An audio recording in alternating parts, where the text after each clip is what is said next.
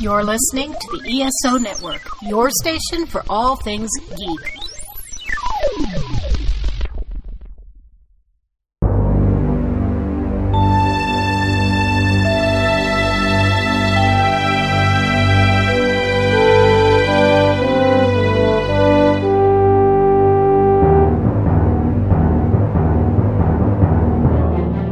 Welcome back to Earth Station Trek, a show where we trek from the early days on NBC to the future on Paramount Plus and everywhere in between. I'm Charles Kelso, and it's my privilege to introduce the Earth Station Trek crew. Keith Johnson. Greetings, all. Veronica Dashel. Hello. And that's it today. Just the three of us. Alan is still on shore leave. He's on a secret mission, I think, for Starfleet, and hopefully he'll be back with us next week. All right, so let's kick it off with a little bit of news. First off, some good news, I guess, from IDW. They're starting a new comic book line, Adventures in the 32nd Century. It's a Star Trek Discovery comic miniseries. And it looks like they're doing one-shots, focusing on some of the, less focused on characters, starting off with Grudge. Grudge is getting a one-shot comic book. It looks like it's going to be the origin story for Grudge and Book, or Grudge's origin story with Book. That's funny. They put a lot of effort into this cat, considering how little it does on the show. Absolutely. Grudge just sits there like Morris the cat. Yeah. In commercials. Like chills. I could see it if Grudge was like Lassie and like breaking him out of jail one week and that kind of thing. But no. But hey, if you ever wanted to read a comic book about Grudge, that's on the way. Awesome. And then after that, they'll have Ensign Adira Tal, Lieutenant Kayla Detmer, and Science Officer Linus. Will be getting their own one-shot comics. Nice. I am still waiting on my Grudge book. Yeah, that Grudge book's on the way as well. Yep. Do we have the slightest clue of what these comic or book will say about Grudge? I mean, literally anything at all? No. I have no clue. I mean, I would guess one of them at least will say how Book and Grudge met, maybe. Yeah. One of the great unanswered questions, one of the big mysteries of Discovery. Everyone wants to know. Right. Hopefully. The funny thing is everyone actually does want to know. I'm sure they do. I'm not really a cat person, but I know a lot of people are. And so, people love Grudge. It's not a burning question for me. I'm just curious about, unless Grudge is a shape-changing alien, I'm not all that interested. But other than that. Well, at least if the DMA mystery is unsatisfying, then we'll have the Grudge thing to fall back on. Yeah.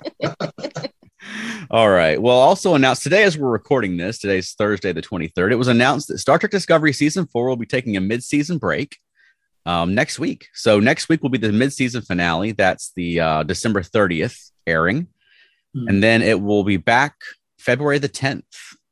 So it looks like they've got just enough space there for those 5 episodes of Prodigy they told us are coming along. January 6th through February 3rd will be Prodigy. And then back to Discovery February 10th to finish out the season. Were we expecting this at all? That was a surprise when I saw that. I wasn't, but I also wasn't expecting it to happen to Prodigy. So yeah, I know that Discovery has taken a mid-season break in the past. I know at least season 1 they did that.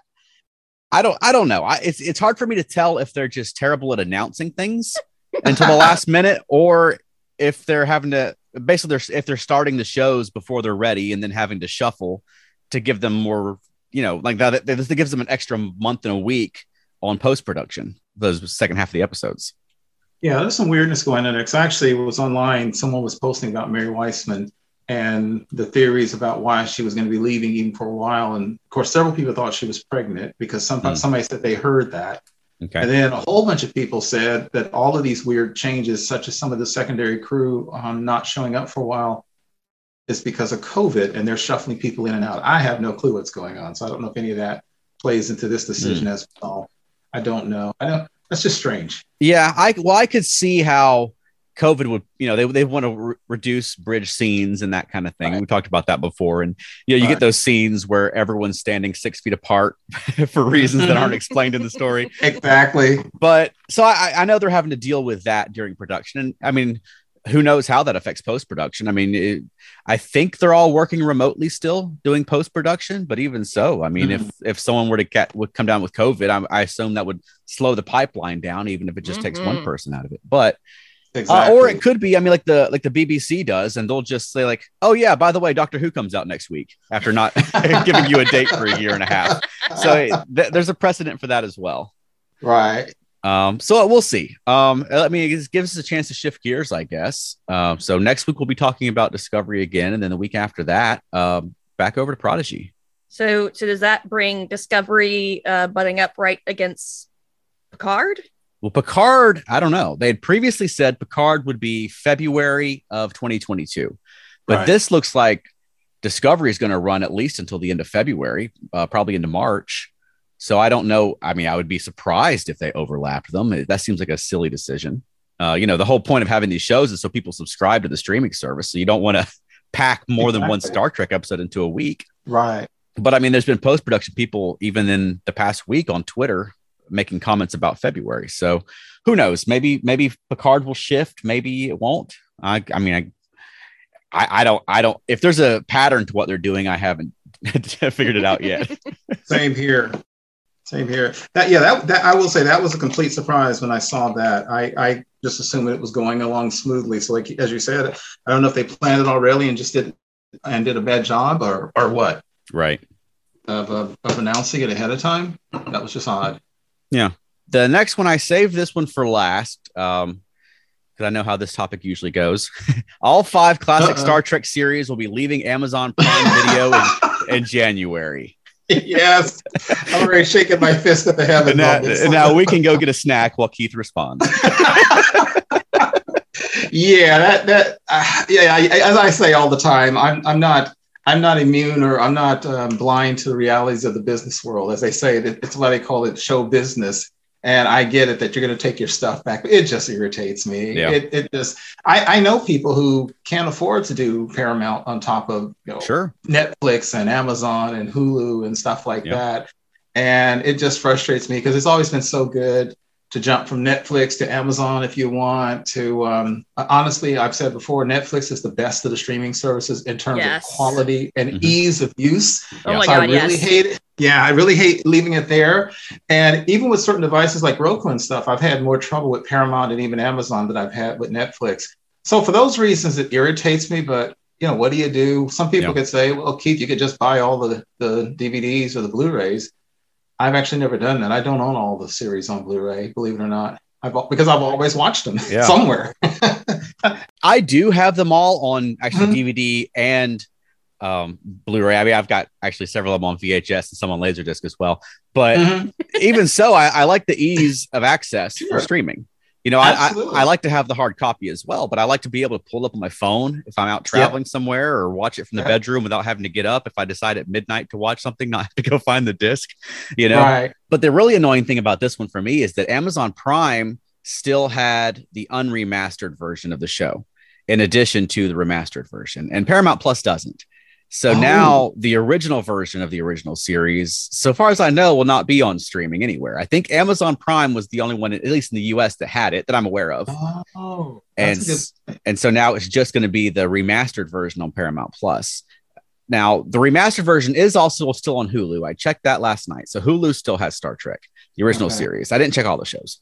For now, who knows when that contract is up. Hey guys, just cutting in with a quick update. While we were recording this episode, the news came out that all the Star Trek series are also leaving Hulu in January. But it seems like as all the contracts expire, they're pulling it all back home to Paramount Plus.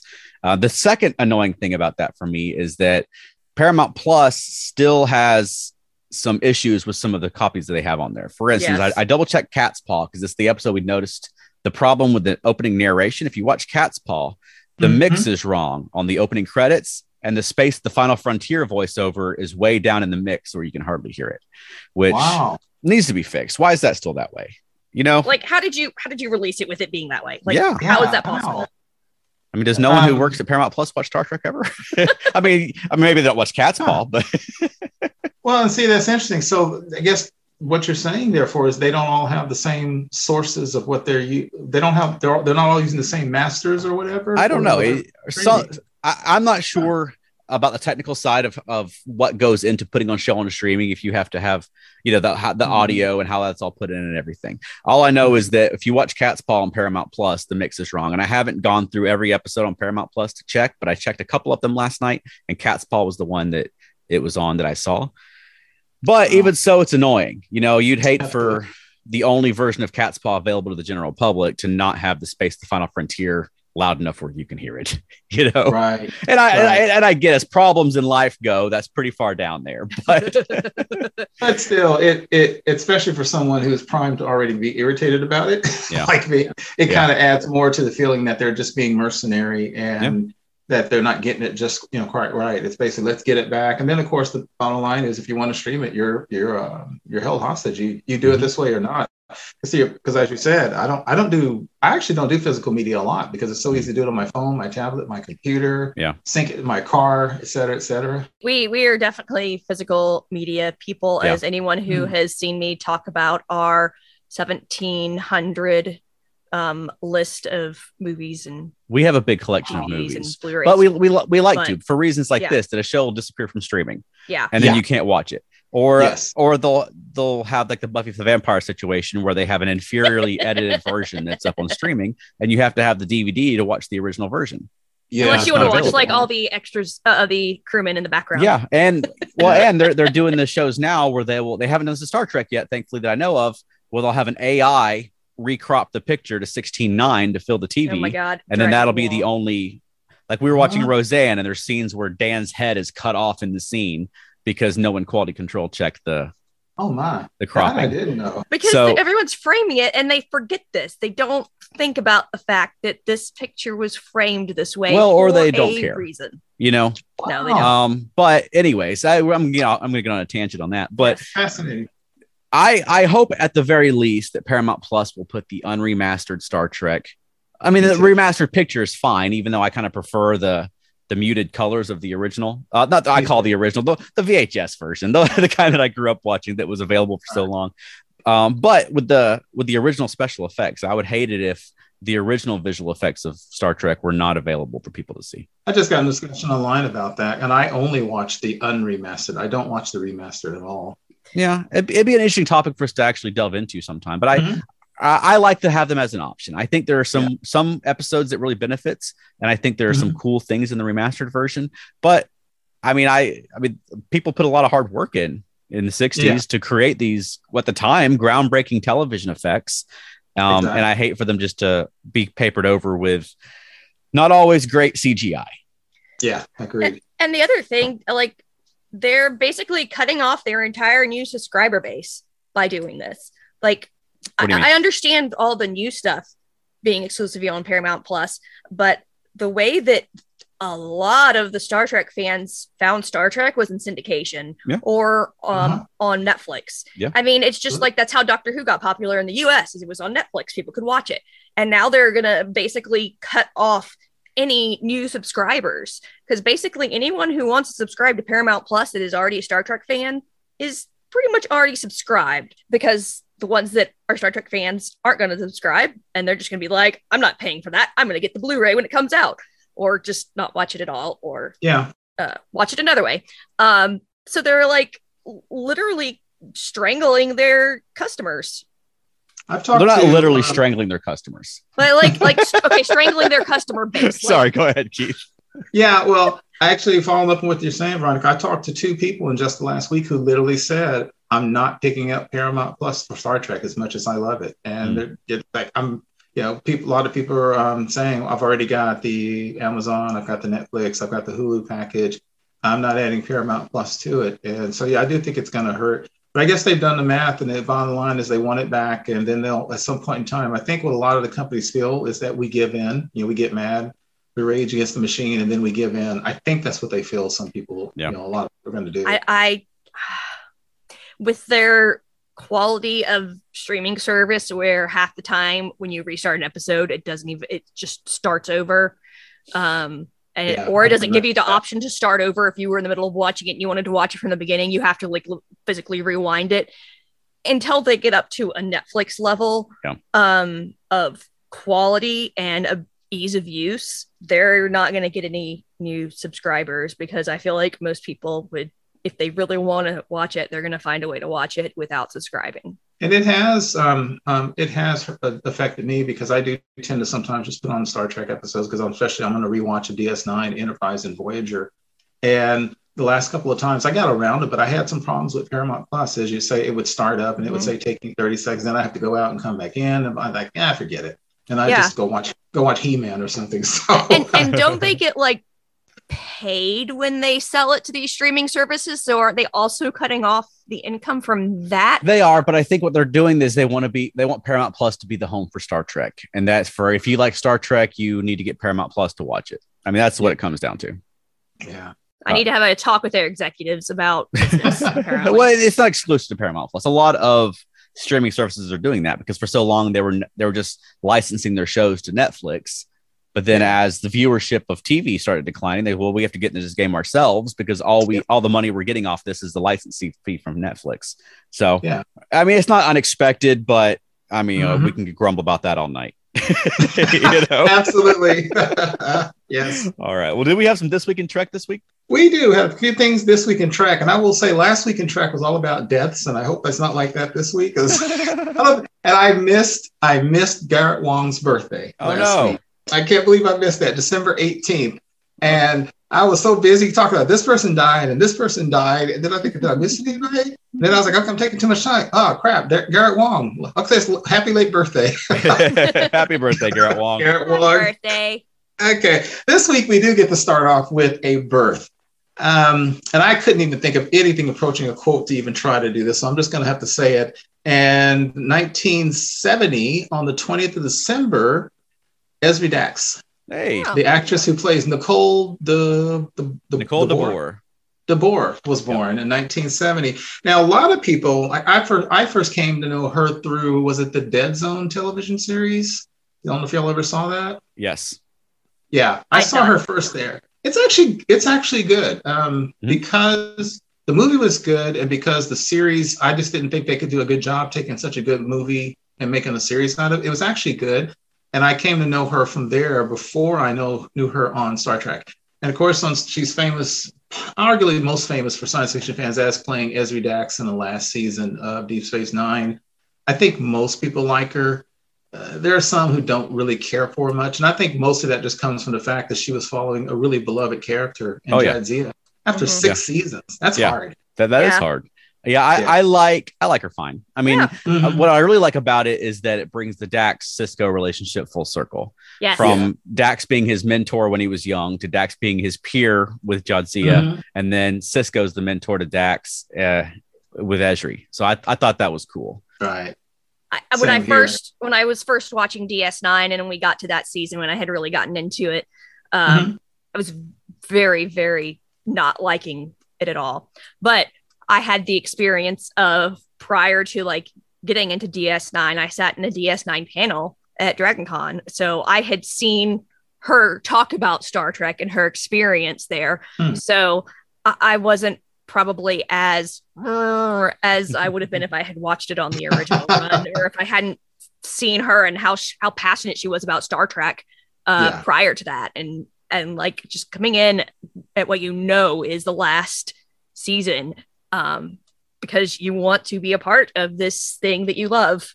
Yeah. And I think she actually integrated well. As I said, there's a couple of episodes for those who watched the series. There's a couple of episodes because they're trying to integrate her into the show that feels clunky. There's one where she's basically playing private investigator because there's a serial killer on the ship. And then there's the almost obligatory when she goes back home and you meet her family.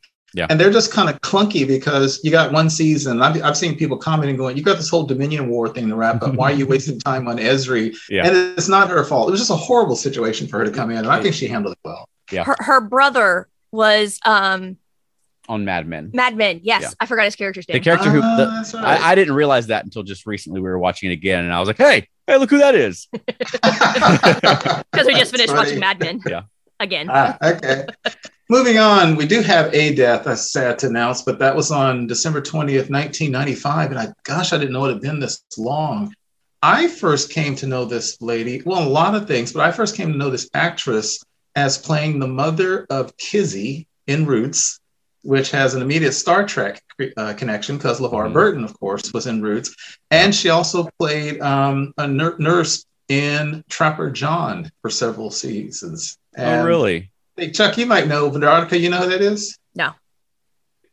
I mean, I know that there was a Star Trek actor that was Kunta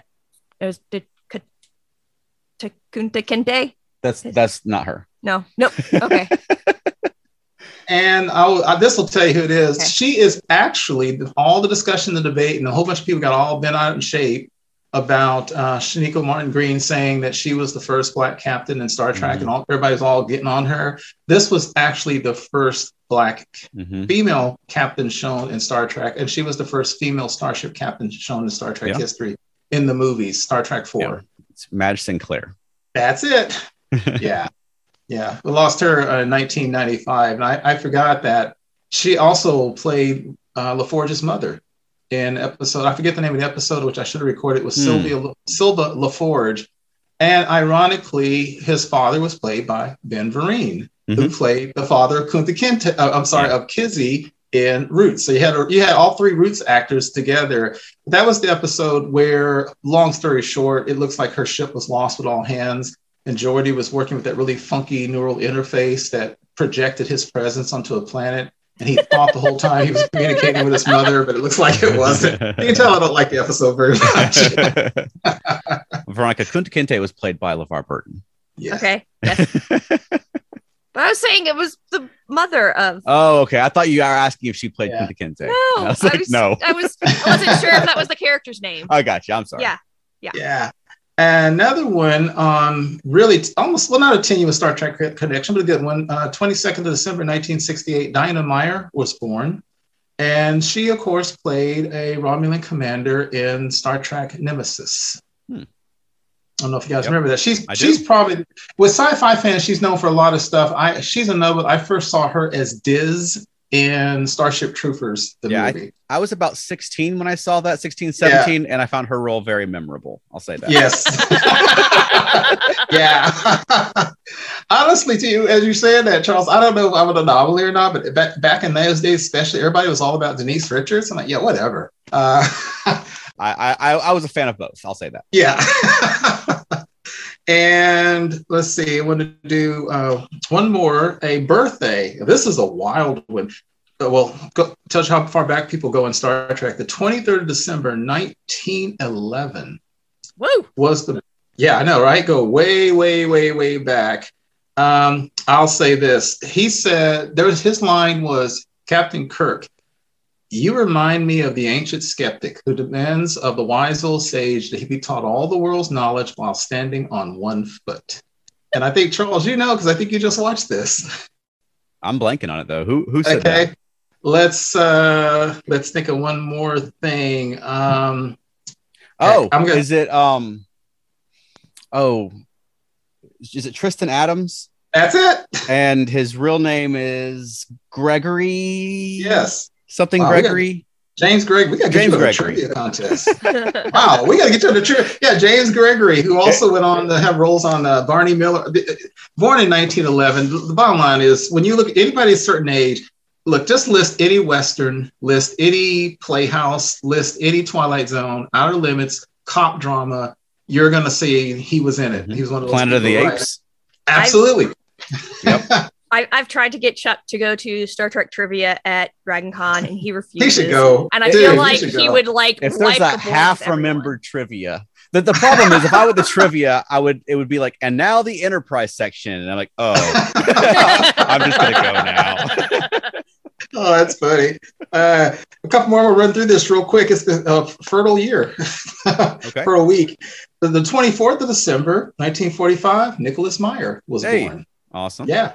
Star Trek director of the Wrath of Khan, of course, and then later came back and did The Undiscovered Country. Interesting thing I was reading about Nicholas Meyer was he and Gene Roddenberry evidently had a horrible relationship after the Wrath of Khan. And one of the reasons was Meyer was one of those people who wasn't a pure Star Trek fan. He kind of came in and he treated it like a show.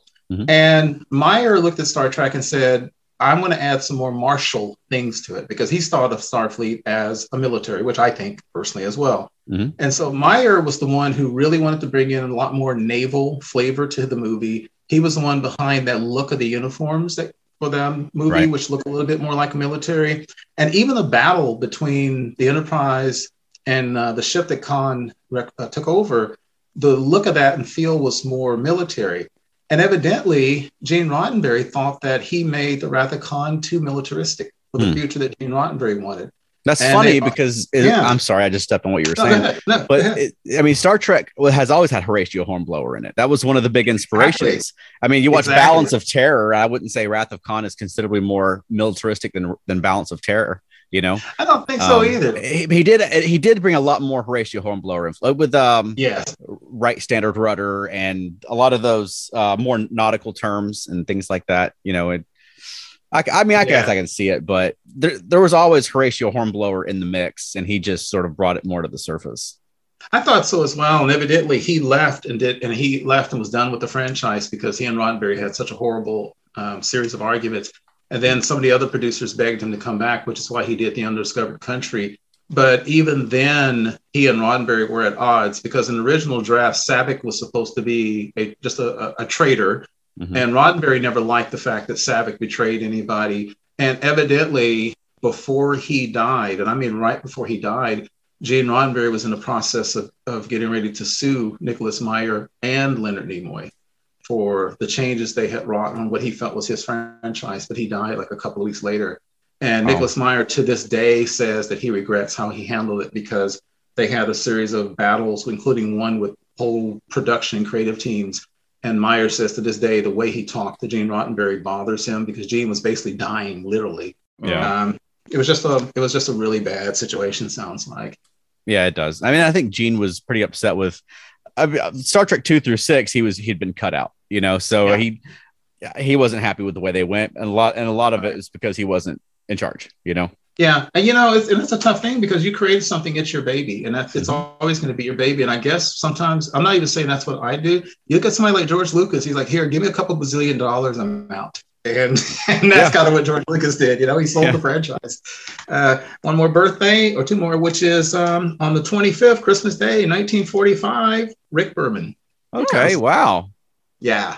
And you know, what more can be said? He took over the mantle from Gene Roddenberry, produced everything from Next Generation, was a co-creator on Deep Space Nine and Voyager and Enterprise, and pretty much ran the franchise for 15 years. Wow. Yeah. A lot of Star Trek was made under Rick Berman. Yeah. Yeah. And one thing I find interesting is a lot of people started hating Rick Berman for a lot of reasons, not just the end of Enterprise, but some of the things that he did. And I think one of the things that some people don't realize is that Berman was under pressure to produce Star Trek. And Berman argued, and he's on record as having argued with the network, we're getting into franchise fatigue. We got to slow down. We're going to start burning out the people. Berman did not want to put Voyager out while Deep Space Nine was trying to find its footing. And of course, as we all know, legendarily, that turned out to be good for Deep Space Nine because they didn't have time to worry about Deep Space Nine because of Voyager. But all the movies that came out, he didn't want to put all those movies out like Nemesis and so forth. And he warned the network we're getting fatigued. And of course, he had been on the thing for 15 years, so he was getting fatigued. Right. So, and he wanted Enterprise to be delayed. He didn't want Enterprise to go out that long. There's so many things he fought against. He didn't like the temporal Cold War in Enterprise. He wanted to delay the launch of the ship in Enterprise. So I really think, and you know, again, you get precious about this. I think that Berman did probably as good a job as could be done with a franchise like that, taking it over from somebody like Roddenberry and keeping it, frankly, popular on television and movies for as long as he did. 15 years is a long time. And he made a lot of mistakes, but you know, I give him his credit. He did, and I mean, I'll give him the credit too for keeping the show on and for everything that was produced, good and bad, under his tenure. Now, there also have been stories that have come out involving sexism and homophobia and things like that involving Rick Berman that are unfortunate. And I'm glad that he's not in that spot now, because I think we're getting a lot more diverse Star Trek than we would be getting if Rick Berman was still there. But as far as keeping the ship running, I think he did a good job. And I mean, it's hard to argue with the number of, I mean, I haven't even done the math of how many seasons were produced under Rick Berman's tenure, from basically season 3 of Next Gen through the end of Enterprise, you know? Absolutely. I agree. And that is This Week in Trek. Awesome. Then we'll take a quick break to promote a 21. 21 seasons. Oh, wow. Good job. That was quick. Wow. And now we'll take a quick break to promote a fellow ESO Network podcast show. And then when we come back, we'll get into our discussion topic. So stay right there.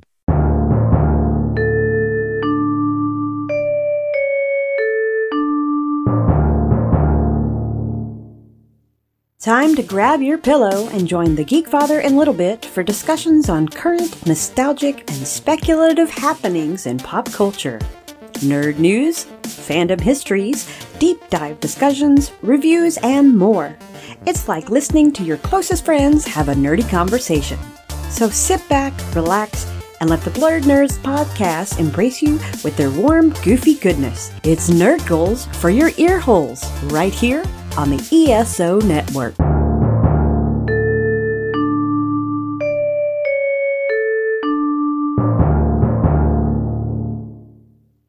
All right. So as we're recording this, it's Christmas week here in the US of A, and I imagine everywhere else too.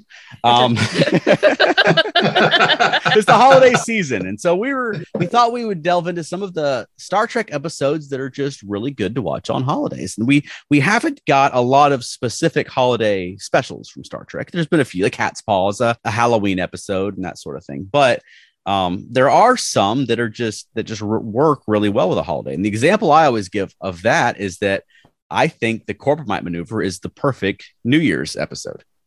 And the reason for that is that, I mean, you've got the big glowing ball, like the New Year's ball, right? You've got a prominent countdown in the episode, and you've got drinking at the end, you know, and you could even argue that you've got the old man from the previous year, Baylock, and then you've got baby New Year Baylock at the end. It's a lot of fun, and you don't have to watch any celebrities lip syncing out in the cold. Get a little Star Trek adventure. And actually, I did the math. We did this last year. You went through something like this last year? Right. So if you start watching the Corbomite maneuver at precisely 11:26 and 52 seconds, then Baylock's countdown will count down to New Year. I love it. And then after that, it's just breaking out the Tranya and partying with Baylock. Now that's off of the Blu-ray timestamp. So if you're watching this on a streaming service, you have to take into account that sometimes there are ads and things like that. But if you start watching the Corbomite maneuver at 11:26 and 52 seconds, then Baylock will count down to New Year, and you get to hear what's that crewman's name? I just blanked on the crewman's name who freaks out. I said Styles, Ned. Is Bailey. Bailey. You get to hear Bailey scream. He's starting a countdown. That's a great way. And speaking of, I'm sure you noticed that episode has a famous blooper where Sulu, as the countdown is going on, Sulu says, "I knew he would." Yeah. And what happened was they didn't record in Baylock continually doing the countdown. Yeah, but I love that. That is that thing you said with Bailey about Sulu. That is probably matched only as far as a comedic and a sad and comedic moment. The only thing that's probably matched by is when Commodore Decker said, "Don't you think I know that? There was, but not anymore." Talking about the planet. Yeah. But when Bailey screams, he's doing a countdown. It is funny. What are you, robots? I love that. Yeah, so like I said, it wasn't designed to be a New Year's episode, but I think it works really well. That's a lot of what our picks are going to be, I think, of just episodes that just work really well for a holiday episode. Now, Keith, did you have one that you wanted to mention? Yeah, forgive me, guys. I'm going to cheat. This is so easy and obvious, but Tapestry for the Next Generation. Tapestry is a great one. Yeah, but I'm sure I stepped on somebody else's toes. That, of course, is the one where Picard dies because he has there's a whole show we could do about that. He has an artificial heart that malfunctions after an ambush, and he dies on the operating table and wakes up, and Q says, "Jean-Luc, welcome to whatever, you're dead." And Q tells Jean-Luc that he's dead, and he gets into a scenario where he basically asks him, "Was your life worth it? Look at what it's brought you to. You're dead." And he literally does the Christmas Carol type thing where he takes Picard back in time to when he was just about to graduate the academy and lets him live over a part of his life where Picard says, "If I had it to do over again, I would do it over again."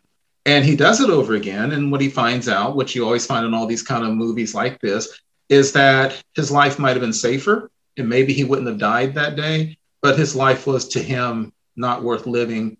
You flash back to this alternate future, and Picard is, gosh, I think he's a lieutenant, and he's in a minor science role. He's wearing blue. He goes to Riker, who for some strange reason is only first officer still, and Troy, and says, "Let's talk about my future." And they're like, "What future? You never take any chances. You play it safe."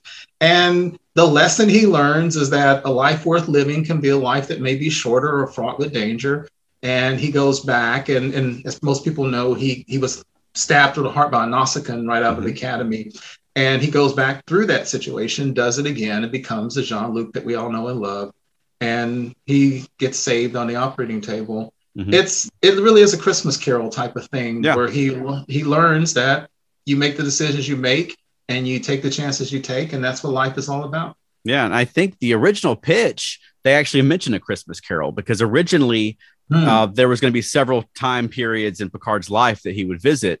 And you get some flashbacks to different things in Picard's life. And then they changed that, probably for budgetary reasons. You can spend all your time in the one, but it wound up even with a lot of similarities to It's a Wonderful Life with Q in the Clarence role. Right. But yeah, that's a great one for the holidays. It's not particularly Christmassy, but it is whimsical, and it plays into a lot of those holiday time themes. Another one I think that's great for the holidays is Devil's Due. Oh yeah, because for one, the opening sequence is Data on the holodeck playing Scrooge. Yes, but then the episode itself, it's the same way. It's whimsical. It's kind of fanciful, fanciful. Where they come across this planet that basically the devil, they made a pact with the devil 1,000 years ago or whatever, and now the devil has shown back up to collect. And and Star Trek fashion, they've got to prove that the devil is actually basically a con man. Right. That Ardra is not really the devil; she's using her technology. With what you're saying, Charles. That is a funny episode, but you really got to put your mind in critical thinking on hold, because if you think about it, at the end of the day, a cheap con artist with what Geordi later says is knockoff parts on her ship somehow manages to fool and evade the flagship for way too long. Yep. She hides for way too long. She's got some kind of deflector technology that's literally shifting the tectonic plates of an entire planet. It takes them forever to find her, but you just got to let it go and laugh at the show. You just got to. Yeah, I do like the idea, though, of someone with, even basic Starfleet-esque technology could show up to a planet and play God. Absolutely. And I think that's a good example of that. You catch wind of a myth on a planet you can take advantage of, and I like when Ardra transforms into the devil. She transforms into Felthir, the Klingon guardian of Grethor, which kind of freaks Worf out. Yes. I don't think Worf's 100% sure. Yeah. I thought that was good too. A little trivia thing. There's another actress who almost got the role, who actually auditioned for it, was Adrienne Barbeau. Oh, really? Yeah. Maud's daughter from Maud, for those old enough to know it or ever watched it. But of course, also known for her roles in Swamp Thing and Escape from New York, among a lot of other things. And she played a Romulan in Deep Space Nine. Mm-hmm. So mine is, of course, from DS9. And I'm blanking on the episode name. In the cards? Yes, in the cards. Wow. Because it's basically someone doing all of these crazy things to get the ultimate present. Yeah. Well, it starts off at a party, which is like the most depressing party you've ever been to. Worf is literally staring at a sconce or hanging on the wall and doesn't notice when everyone leaves because everyone's bummed out about the war. And so Jake and Nog decide to get a gift for Sisko to cheer him up. And the whole, like you said, the whole episode is about getting a gift, but it also has that sort of whimsical feel to it. Yeah. Self-sealing stem bolts. Nope. That's the other one. What? This is the the Orthodoxy guys, the soulless minions of Orthodoxy. I love that guy. What episode am I getting this mixed up with then? The one where they're trying to get the self-sealing stem bolts, or the one they have them, and they're basically the one you're thinking of is from early DS9 where they're trading. Yeah, I totally got those two conflagrated. And you're thinking about conflagration is the wrong word. You're thinking about NoJ, the NoJ consortium that was formed. Remember that? Yes, that's what I was thinking of. Yeah. That whole process. This is the one. This is the one that weird dude. This is the one that weird Can dude. Can you tell I watched it this week? Absolutely. This is the one where that dude had that weird chamber that was supposed to basically stimulate your molecules because he said your molecules get bored, which is why we age and die. Yeah. And that was great. Yeah. His cellular entertainment chamber or whatever he called it. Yeah. There's one point where they were trying to make the deal with him where, because at first Jake was so desperate to get all this stuff going, he's overlooking the fact. And then I love at this one point that Jake and Nog are whispering, and Jake goes, "This guy's crazy," and he goes, "Completely." But they did meet what he wanted, and then they even somehow managed to bring the Vorta in and make it funny. Because you remember at one point in time, Wei-Yun is like, "There's something going on," and Wei-Yun basically takes Jake and them and accuses them of spying. Well, that's a great episode. And then he tells them they're trying to get a baseball card. He doesn't believe them. So then he tries to act like they're actually spying or they have a secret mission and everything. And he's like, "I believed you the first time." Yeah. That was a lot more believable. And then that the episode where they accused Kai Wynn of something, and that's when Cisco read him the riot act, and they couldn't tell him what they were doing because they were trying to surprise him. They could have told her what they were up to. Told Cisco what they were up to, but Jake chose not to, which frustrated Nog.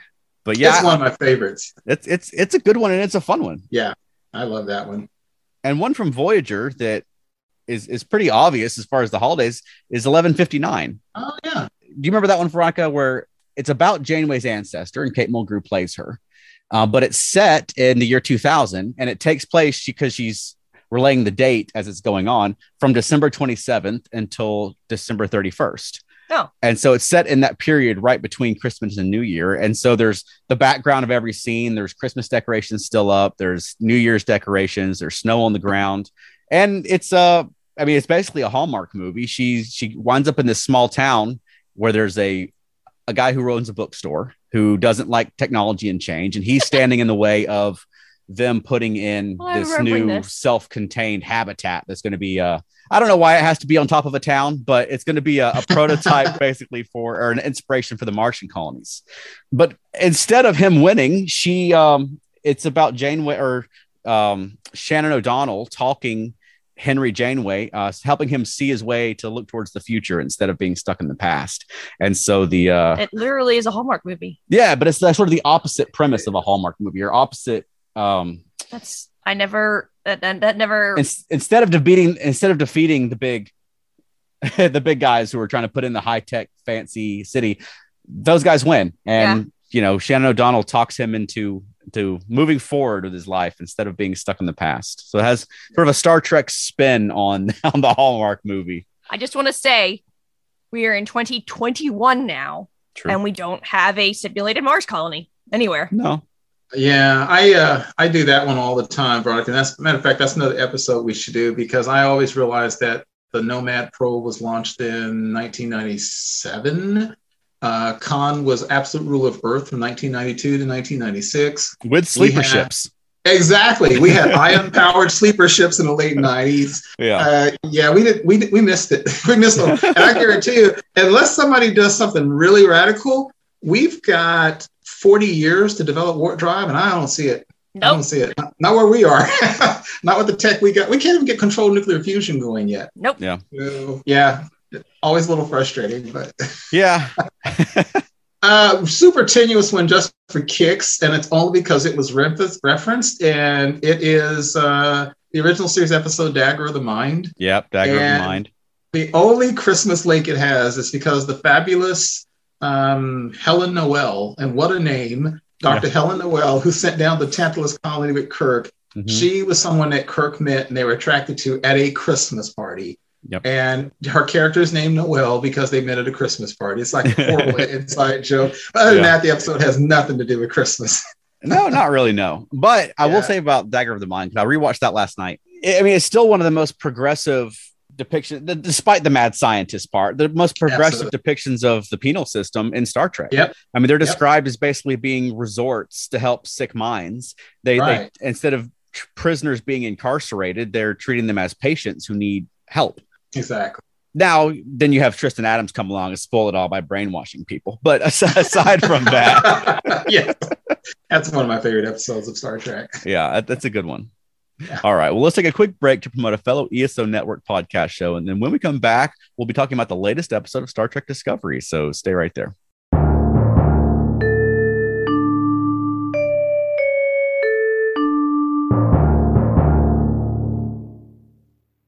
Hi everyone, it's Nathan, host of the 42 Cast. Our second season is just underway, and it's never been a better time to check in on what we're doing. Whether it's talking about the latest movies from the MCU, watching the Arrowverse shows, talking about classics such as Star Trek and Doctor Who, playing 8-bit video games, or sharing celebrity interviews, the 42 Cast has something for everyone. So give it a listen, and discover why it's the ultimate answer to fandom, geekiness, and everything. The 42 Cast is a proud member of the ESO Network.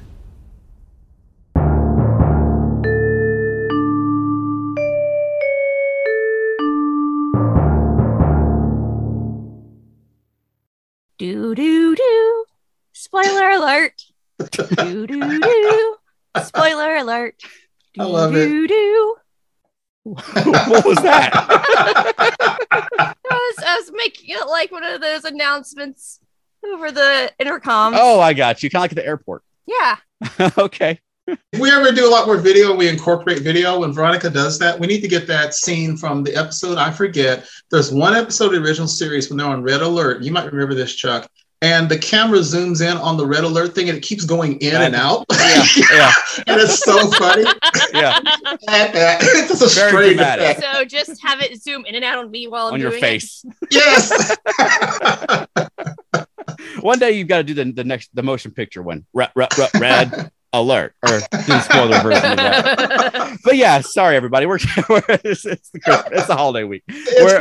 So we're talking about the Discovery episode Stormy Weather this week. So spoilers for that. What did everybody think? I enjoyed it. I like the tone. I'm liking the tone more. And I hate to keep sometimes, but I don't want to be this person, but I was watching it again tonight and I was like, this feels more like Star Trek to me. Yeah.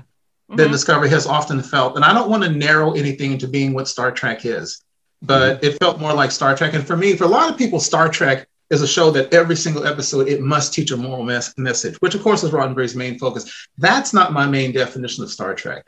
For me, it's another thing. It's a series of, I guess, mature conversations and complex conversations and people, I think, doing dramatic roles that I could see them doing in modern times. It doesn't have to be in a science fiction world. So a lot of times, strangely, when I can forget that I'm watching a science fiction show, I feel that's Star Trek. And I felt that a lot in this episode tonight, although there's some other things that I have to talk about. So I actually liked it. Yeah, I liked the pacing quite a bit. Yeah. I liked that it was a bottle show. There wasn't any strange locales or anything like that, which I don't mind. But it's like an old Star Trek staple of have the episode where we're just on the ship. Yeah. I really enjoyed it. I'm going to go ahead and skip to the ending because this was the main thing that I noticed. But when everyone's in the pattern buffer and Burnham's there on the ship and they're doing this thing, I was thinking, oh man, I wonder if this is how they get to that short trek. And and she's just waiting there for her captain to give her the instructions, and everyone's in the pattern buffer, but she's just sitting there. I mean, like, reflecting back on it now, it's like, well, obviously not, because she's sentient and knows that if the captain dies, she needs to bring everyone back. So obviously that's not possible. But that was my thought as that was happening when I was first watching it. That would be hilarious if they came out of the pattern buffer and she was like, it's been 1,000 years. Like, again? Yes. So they said the pattern buffer. I thought it was weird. Everybody was like holding hands, and one person in each group that was holding hands triggered the transport effect. Yeah. I was like, somebody's getting too mixed. This isn't going to go well. Somebody's coming out with 4 arms. Like, I don't understand why they even said do this in groups. Like, it didn't make any sense. No. Yeah. I thought that was overly dramatic because she said, yeah, you're right. She said, do it in groups. You shouldn't do this alone. I thought, well, if you're in a pattern buffer, you don't know anything. And then you come out and you're back. So you're right. Yeah. That didn't make any sense. And Charles, I thought the same thing. I'm thought, oh man, this is too big because they would hold hands and one person alone would push their button. Okay. Yeah. That was a little weird. Okay. So that I missed something. Was Michael, does she remain outside simply because she was the captain? Yes. And she felt like she should? Or is it because they got that, and I don't want to offend anybody, they got that perhaps mentally imbalanced ship that she needed to talk into doing his job. Yeah. I mean, my thought was that I wouldn't trust this computer. You need to have a person on the outside. Yes. But then at the end, they were waking her up. So it wasn't really necessary. But they didn't expressly say it, but my thought was that you ought to have a person on the outside. And it should be the captain. It gives her a good captain moment where she can. So my feeling was that she was doing it because like, that's what the captain's supposed to do is the captain's supposed to stay behind and take care of whatever else. And in this case, she's taking care of the entire crew and hoping that at least they make it out. Yeah. It would have been nice if it was like, well, we can't make it unless someone stands here and holds this button or something, it's like somebody's got to stay out, but they didn't say that. Yeah. It was a nice big captain moment for Burnham, I thought though. I mean, it was poorly explained, but yeah, it was cool though. I'm sorry, but I was in my notes. I'm like, you got a neurotic ship, and that's a problem. It was losing focus. Like at least Zora. Last week we were worried that Zora was going to be evil, but at least Zora's just incompetent, which I'm not sure which is worse for your starship. Yeah, I'm a little nervous when a ship literally says, "Oh man, I can't focus." And they're literally like, just calm down. The ship is overloading on minutia. Like, oh boy. Interesting use of gray. A lot of people I saw online, it said, what is gray going to do? That gray has no function. So I wrote then, is gray going to be the ship whisperer now? Because it was Gray who basically realized we better start treating this ship like a person, which is still kind of freaks me out because Gray was literally like, calm down, it's okay. Ship's like, okay. I wouldn't take that to battle. I just would. It seems this thing that is between me and basically death is having a mental breakdown. Yes. But I like that they worked that into the story too, because Gray really doesn't have a function on the ship. And I like how he was just stuck hanging out. He's literally the only person in the lounge or bar or whatever they call it. And he's just hanging out there all day by himself. Like I have nothing to do, Yeah. Because Gray has this like a really sweet smile, and Gray is always almost relentlessly optimistic. Mm-hmm. But you're right. As soon as Adira beamed out, there was a look on Gray's face, as in, "What now? What do I do?" Yeah. Very Gray said, "I'll find something. I always do." And that look of confidence went away immediately when Adira zoomed out, being transported out. So I was glad they found something great to do. Yeah. Speaking of Adira, I like that they're in the Tilly role now. They're transitioning him into the Tilly role. Where, because essentially Adira was another Tilly, and you don't need two Tillys on the ship. So Adira's just taking that role over on the bridge, and I like that it was a big moment, And honestly, given Adira's age, it makes a little more sense if we deal with Adira's insecurities than we were with Tilly's. Because I think you were saying, Charles, that was kind of weird because Tilly wanted to be captain. That was her goal. And then they made her captain. And then she's still having all these doubts. And it seemed a little strange.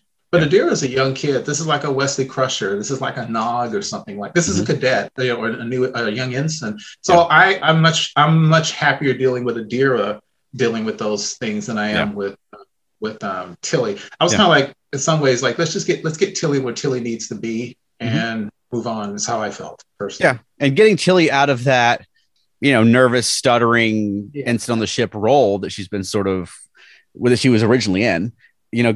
Let's her grow, Right.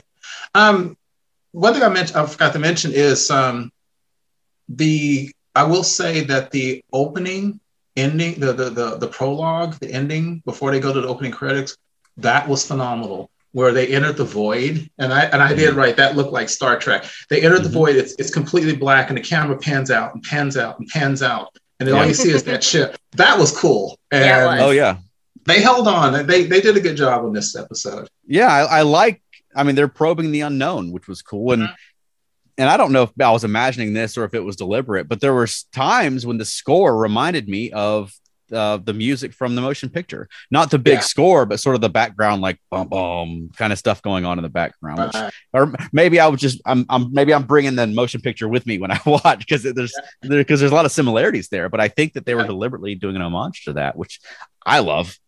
You know, my first thought when they flew in, it was black, and I was like, "Is it a giant space amoeba?" Yes, it wasn't. Right. Yeah, you even start thinking about Nagilum from The Next Generation. Yeah, I like the callback that kind of worked, where they said that the particles, although I didn't know there were particles, but they they referenced the galactic barrier from where no man has gone before, and from by any other name, which basically says anytime you try to leave the galaxy, there's this weird energy barrier you got to go through. Yeah, and I found it interesting that they determined because of those particles that this thing came from outside our galaxy, which I think that's cool too. I mean, that like the Doomsday Machine came from outside our galaxy, and the Kelvins from outside the galaxy, the old ones from outside the galaxy. It has that sort of Lovecraftian feel to it, where it's just something from beyond, you know? Yeah, which I like. This episode also reiterated the fact that they need a chief engineer. Yeah, again, Stamets is the chief engineer, and the lab is engineering now. They're, you know what I mean? He's just in the chief engineer role. He's not technically the chief engineer, but he's down there in his lab redirecting power and things like that. That's a good point. Is Tig Notaro's character not the chief engineer? I don't think she is. I think she's just an engineer. They've never said that if she is. They've also never shown engineering. Yeah. Yeah, you're right. Because in some ways, it almost feels like it's not. It almost feels like Tig is used for comedy because she disappears. I know she has a lot of. Because I think I did read that one reason Tig wasn't on the show as much as some people did have to do with COVID, because I didn't realize that Tig was a cancer survivor. Right. And Tig has been very concerned about exposure to COVID. And I think there's something about that. But it's kind of funny because almost like Tig just shows up. It's hilarious the way they bring her in. She just shows up, and there's nothing like where you've been. And she shows up, and she's always got something sarcastic to say. And then she may disappear for 2 or 3 episodes, and then she shows back up. But to your point, Veronica, I'm like, well, is she chief engineer? Because you never see her. So like, take one of the current bridge crew folks that usually are in like the far background and put them in charge of engineering. It's not that hard. I think they should just make Stamets the chief engineer. They're treating. But he's not engineering. I know that. You don't have to ttell me that. What is he? What is he? Is he science physics? I mean, he was this. He's a mushroom scientist. Yeah, he's a mycologist. Right. And that lab was his science lab. But now they're cutting to Stamets, and he's redirecting power, and like that's not what his job is. But no, it's not. But that's good. Yes, you're right. Because at one point I was laughing. Mycelial network isn't powering the ship. No, that's true. You're right, because at one point I was laughing because I was thinking he's functioning as the engineer, and then he's going to jump into the spore chamber, and then he's going to jump back out of it and do the engineering stuff. And I remember thinking, well, then he told Book to go in there, and we saw what happened to Book. So good thing he did, I guess. Speaking of the Book thing, I mean, Book went into the spore chamber, got zapped, and then started seeing someone who had died. And it shocked me that both Stamets and Culber were both like, yep, it's a hallucination. Yes. Yes. Like, it might be someone dead. That's happened before. With you That's guys. what I thought. I was waiting for the same thing. I was waiting to find out that, and they make the mycelial network sound semi-mystical. You're right. I thought the same thing. I thought, well, maybe that actually is his dad's spirit. But I like what he said.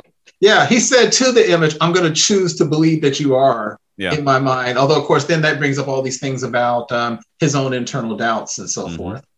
I thought the guy playing his dad was great. Yeah. Me too. He was a really good actor. Yeah, it was. And of course, because he's a Star Trek, because Book's a Star Trek character, he doesn't have a good relationship with his parents. They never do. You're right. None of them do. Starfleet only takes people with bad relationships with their parents. That's why I continue to stay nervous about Michael and Book's relationship, because nobody in Star Trek has a happy relationship. And we always talk about what Keiko and O'Brien married, and we saw how that went. Yeah, they're actually a success story as far as Star Trek relationships go. Yes. And even Sisko and Cassidy. You don't think so? No, well, no, I'm saying that this success story would be Riker and Troy. Eventually. Well, eventually, yeah. Kind of like Cisco and Cassidy Yates. ultimately they're good. But boy, I tell you what, if you read about the stuff that happens to them after Deep Space Nine, they go through some crap too before they become a couple. It's right. There's no good couples in Star Trek. It's like it can't happen. Yeah. Wait, didn't Cisco like ascend or something like that? But in the books he comes back. Yeah. Oh, okay. And in the books he came back. Okay. Yeah. And it gets real weird. And spoilers, it gets real weird. Then he leaves Cassidy, and then they break up. It's insane. And then I think they finally get back together. But anyway. I need to read more DS9 books. I've been collecting them. I need to actually read them. So I thought it was interesting. Book was is gung ho to do something, and I thought it was interesting. He literally was in the ship with the engines running, basically, and he was about to go out into the thing. And it's really good. Michael stopped him because they set that dot out. And then he was kind of like, disintegrated. Yeah. It's like, oh, I just watched this dot die. Like my plane, I watched my planet die. I'm so glad I didn't go out there. Like, remember how our probes have adorable faces now? Watch this. Yeah. It used to not bother you when they launched a probe and it disappeared. Yeah. Right. But you know what? When she was on the bridge and Book was on his ship and they were cutting back and forth and he was doing things and it made me think of 7 of 9 down in the astrometrics lab where you had this civilian who's down with her own little station. But I was kind of getting 7 of 9 vibes off of, not that he's like 7 of 9, just that he's in that sort of a civilian on the ship who's basically treated like one of the officers. And I thought that was interesting. I did too. I still think, as what you said before too, that I think they need to find a function for Book because he made a point. He was saying, I'm still not sure who Book was talking about. Book said something about, we know the DMA was created by other people. Let's go find them and talk to them. And I really don't know what he was talking about. Who was he going to go talk to? Well, he wanted to go outside Federation space, thinking that people outside Federation space may have heard of it too. But you know what? Outside Federation space is a lot of space. Like what? Yeah, exactly. Right. that's a lot of space. Where are you going to start? And so I was thinking, I guess realistic in real life, that point would be you would do both in that case. Would let Book chase down like the spirit of his dad or his whatever hallucination said. You should be out there talking to all your old contacts. And I don't that actually would kind of make sense if they had dual missions. Sure, yeah. And that would give him something to do, and that would give him an opportunity to talk to some people that the Federation doesn't have time to talk to. Yeah. I have really enjoyed Book this season, so I hope I would rather they find. I mean, that makes sense what you just said, but I would rather they find him something to do on the ship so that we can still see him every week. Right. I don't want him to disappear and come back in 5 episodes. Right. But I did think it was cute in the scene where Stamets is making a deliberate effort to be polite to him. Like, I'm glad you're here. I appreciate your help. Yeah, I chuckle with that as well. I like Stamets, and I do like him when he's not a complete the way he was in the first season, because I like the fact that he's learning, and I think a lot of that is that ship. Again, we talked about last week. They've been through trauma, and they're learning. They're learning to lean on each other, and he were learning to lean on each other. So I kind of like it. It shows a natural evolution of a character. Sure, yeah. One thing I have to say, and I don't know if Alan mentioned this in his thoughts, but I got to tell you, I wrote down 3 times in this episode where I'm like, are you serious? You're stopping the action for somebody to do a confessional. And I literally wrote, we need a real world confession booth on this ship. And I mean, literally, the computer is even having a confessional in the middle of a crisis. Yeah. And then Elijah, how do you pronounce that? I don't know how to pronounce her name. Owoshikan? Yeah, Owoshikan. She stops and says, let me tell you what happened. Like, dude, here we go again. Yeah, we got that too. Let me tell you what happened. Once upon a time, go into the buffer. We'll talk about it later. Right. That happened 3 times in this episode. Keith, did you ever watch the TV show Sliders? Yes, I did. Every episode, if anyone who's not seen Sliders, every episode, there's literally a ticking clock on the show. Yes, we've got to jump through this vortex because if we miss it, we're trapped here for the rest of our lives. And every time they stand in front of the freaking vortex and talk to somebody, like, once you get in the vortex, you're going to miss it.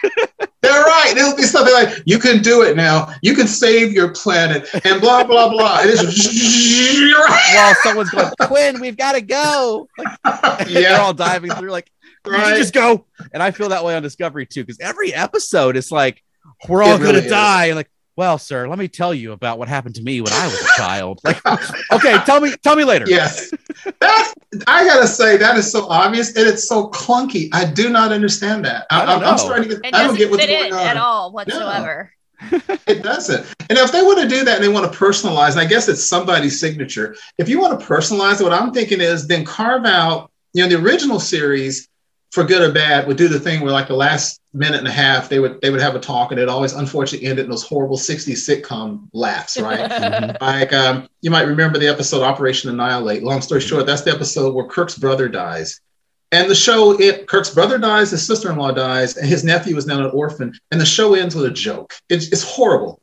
But if they want to do that, then maybe they should carve out like the last 2 or 3 minutes of the show where those people could be in the mess hall. Maybe they can all be talking, and then they could talk about it. But literally in the middle of an action scene? Yeah, it's like if you're going to have a you see Timmy moment, the you see Timmy moments come at the end, not while Timmy's still in the well or trapped in a mine. Pause, not yelling, you see Timmy. Yeah. So there's a little, it's a little clunky just trying to put the emotion into it. And then I have to admit, when they were going into the barrier to get back out of the void, then the computer started singing to Michael. Mm-hmm. And I swear I expected the computer to go, Daisy. Oh. I did not see that. I did not see it like going like that. I will say the lady who plays Zora has a good voice. Yes. That was not the most natural way to highlight her voice. No. Singing to Michael while they're flying out of the thing. I mean, it was kind of cool. But I don't know. The whole time I'm just like, why have you not pulled the plug on this thing? Absolutely. Because like, as you said, now that it looks like Zora's not evil, but now, how many times we've seen this in Star Trek, even with somebody like Data or Data's daughter, best case, Zora is immature. Zora is a new life form, an emerging life form. Right. Zora is going to have emotions. Zora may freak out and panic. Zora may countermand the captain. And then what do? Run from a battle. Exactly. Yeah, that'd be like the beginning of Lower Decks. Maybe the ship will go up and turn around and go back the other way. Right. They're gonna have to deal with that. But they said there's no they said basically her sentience and emotions are not a malfunction. So I thought that was actually I thought that was an interesting line. Diagnostics show nothing wrong because there's nothing wrong. As in, to be fair though, she's scanning herself. Oh, that's a good point. I didn't think about that. Nope. Everybody, it's fine. But they did say though that Zora is a sentient AI inside a supercomputer. So they did differentiate it. I guess I don't know functionally what the difference is, but Zora is in the computer, not necessarily is the computer. So hopefully they can get her out of the computer and have their computer that functions right. Wow. So maybe she'll get a synth body too. but she doesn't end up out of it in the next 1,000 years, supposedly. Hey, I don't know. Maybe they're going to build another Discovery and put Zora in that when she's not looking. And then we'll be back in 1,000 years. You just wait right here. Or maybe she had to load herself on the pattern buffer at some point, and she was going to stay there in the pattern buffer to save the ship, and her captain told her to stay there, and that's why she's still there. In the pattern buffer. But see, as a ship again. kind of going along with what you're saying, actually, Veronica, since this is Trek, there is going to have to be a discussion at some point in time about Zora's sentience and her civil liberties. Yeah. Because can Zora get out of that thing? And Charles, what you're saying about it, you're right. They made a point that Zora was not the ship, but is in the ship. Mm-hmm. So is Zora going to demand a synth body one day? I don't know. There was an episode of Enterprise, Star Trek Next Generation. I don't really care for it, but you remember the episode where the Enterprise developed sentience, and then it created some weird goobity gog thingamajiggy that flew off, and the sentience went with it. I kind of hated that episode, but the ship was sentient, and so there's going to have to be a discussion about what do you do with Zora? Because what you're saying, Veronica, can you order Zora into a battle where Zora may die? Yeah. Now what do you do? That's a big deal. And she's got the only working spore drive in a known galaxy right now. I mean, so far as we know, Zora never chose to join Starfleet like the rest of them did. Yeah. Burnham could order any of the crew to their death if there's justified reason for it. But Zora didn't choose to be there, so far as I know. So, I would actually love it if they went that route. And it seems like right now they're just going to carry on with the sentient computer and have emotional conversations with it. But if they went down the route of like a Star Trek plot, like a Measure of the Man type storyline, I would be into that. I agree. Yeah, I liked the episode overall. It was I thought it was a good Star Trek episode, and it was a good Discovery episode with the the emotional discussions a little clunkily handled. Yeah. But other than that, I liked it. I liked the science of it. I liked the whole thing with they determine. I mean, it's still kind of it's Star Trek. So some of the technobabble, I hate to say this, I rewound the technobabble 3 times because sometimes I'm like, that doesn't make any real sense. But no, it's Star Trek. I gotta let it go. But I thought it was like the whole thing when the brother was talking about the sonar. I reran that 3 times. Like, I'm not okay, whatever. But I thought it was cool that they brought in the galactic barrier and stuff like that. So it really did feel like a Star Trek show that I'm used to, but it's Discovery, and I think that's cool. Yeah. I agree with that. Speaking of the sonar thing, that was something I thought was actually kind of cool. Not the science of how the sonar works, but just the fact that Adira, who's from 900 years further in the future than everybody else is, was like, "What's sonar?" And plus, Adira grew up on a generational ship. So, what would they know about sonar? Whereas the folks from the 23rd century are like, "This is what sonar is." We still know about that in our century. They didn't say that, but that was the implication I got. Was they're using sort of the old fashioned knowledge, which if that's what they're going for, too. That's true. But also, if that's what they're going for, though, it makes good use of the fact that they've traveled into the future. When they just casually mentioned the galactic barrier, and I was like, wait, that happened a few years after they left. Maybe they learned some history. I'm sure they had like a refresher course. Here's what we've learned about because Where No Man Has Gone Before would have taken place 8 years after Discovery disappeared, so they shouldn't know about that. But they've been in the future for over a year or for months or however long it's been. They've had time. That's how I justified it. Was that I didn't even think about that. You're right. Yeah. But you know what? Maybe the signature of those particles is in the computer database because it seems like it seems like that's a known phenomenon. Yeah. So maybe they just did a match. I completely didn't think about that. I mean, I would expect that now that they're serving in the 32nd century Starfleet, there'd be some sort of remedial history and science catch-up course they'd have to take. Right. The only thing I wondered about, and again, it's examining the plot too hard, was in other episodes like the immunity syndrome, when we talked about the space amoeba. My first thought was you go into something, it's like in real life if you get lost and you stop. So couldn't they literally just reverse the engines and just gone backwards and not even vary? If you just went straight in, could you go back straight out? Or it did look like they're just flying straight in, but I mean I guess they were going through some turbulence and stuff, so maybe they don't. Yeah. My thought was if you can't figure out how to go straight out, you can tell where these things are destroying things in front of you. Just go the opposite way of that. Yeah. But that's a good point. But I guess, you're in this weird eye anomaly thing. You don't want to have your calculations be a few degrees off, Right. I don't know. I thought it was effective. I thought it was an effective show. And I enjoyed it overall. I thought they did a job, everyone. Yeah, me too. How about you, Veronica? Yeah, I enjoyed it a lot. Okay. Well, Keith, where can people find more of you on the internet? On Twitter and on Facebook, primarily the ESO Network Facebook groups. And how about us, Veronica? Nerdy.com. Yep. And do you have a closing for us this week? If not, I do. Oh, good. In the spirit of one of our holiday episodes. Okay. 2 days ago, this station felt like a tomb. I'd never seen so many of my crew depressed at the same time. But for some reason, it now seems as though a new spirit has swept through the station, as if someone had opened a door and let a gush of fresh air blow through a musty old house. Why this is happening, frankly, is a mystery to me. After all, nothing has really changed. The Dominion is still a threat. The Cardassians are still threatening to take the station, and I can still see the clouds of war gathering on the horizon. So why do I sense a newfound optimism in the air? Maybe I'm overthinking this. Maybe the real explanation is as simple as something my father taught me a long time ago. Even in the darkest moments, you can always find something that'll make you smile. Very well said. Thank you for listening to Earth Station Trek. If you enjoyed the show, please subscribe on your favorite podcast platform. Give us a positive rating. You can also send us feedback at earthstationtrek@gmail.com. You can join in the fun on our Facebook group or follow us on Twitter. You can also visit us online at earthstationtrek.podbean.com. We'll see you next time. Live long and prosper.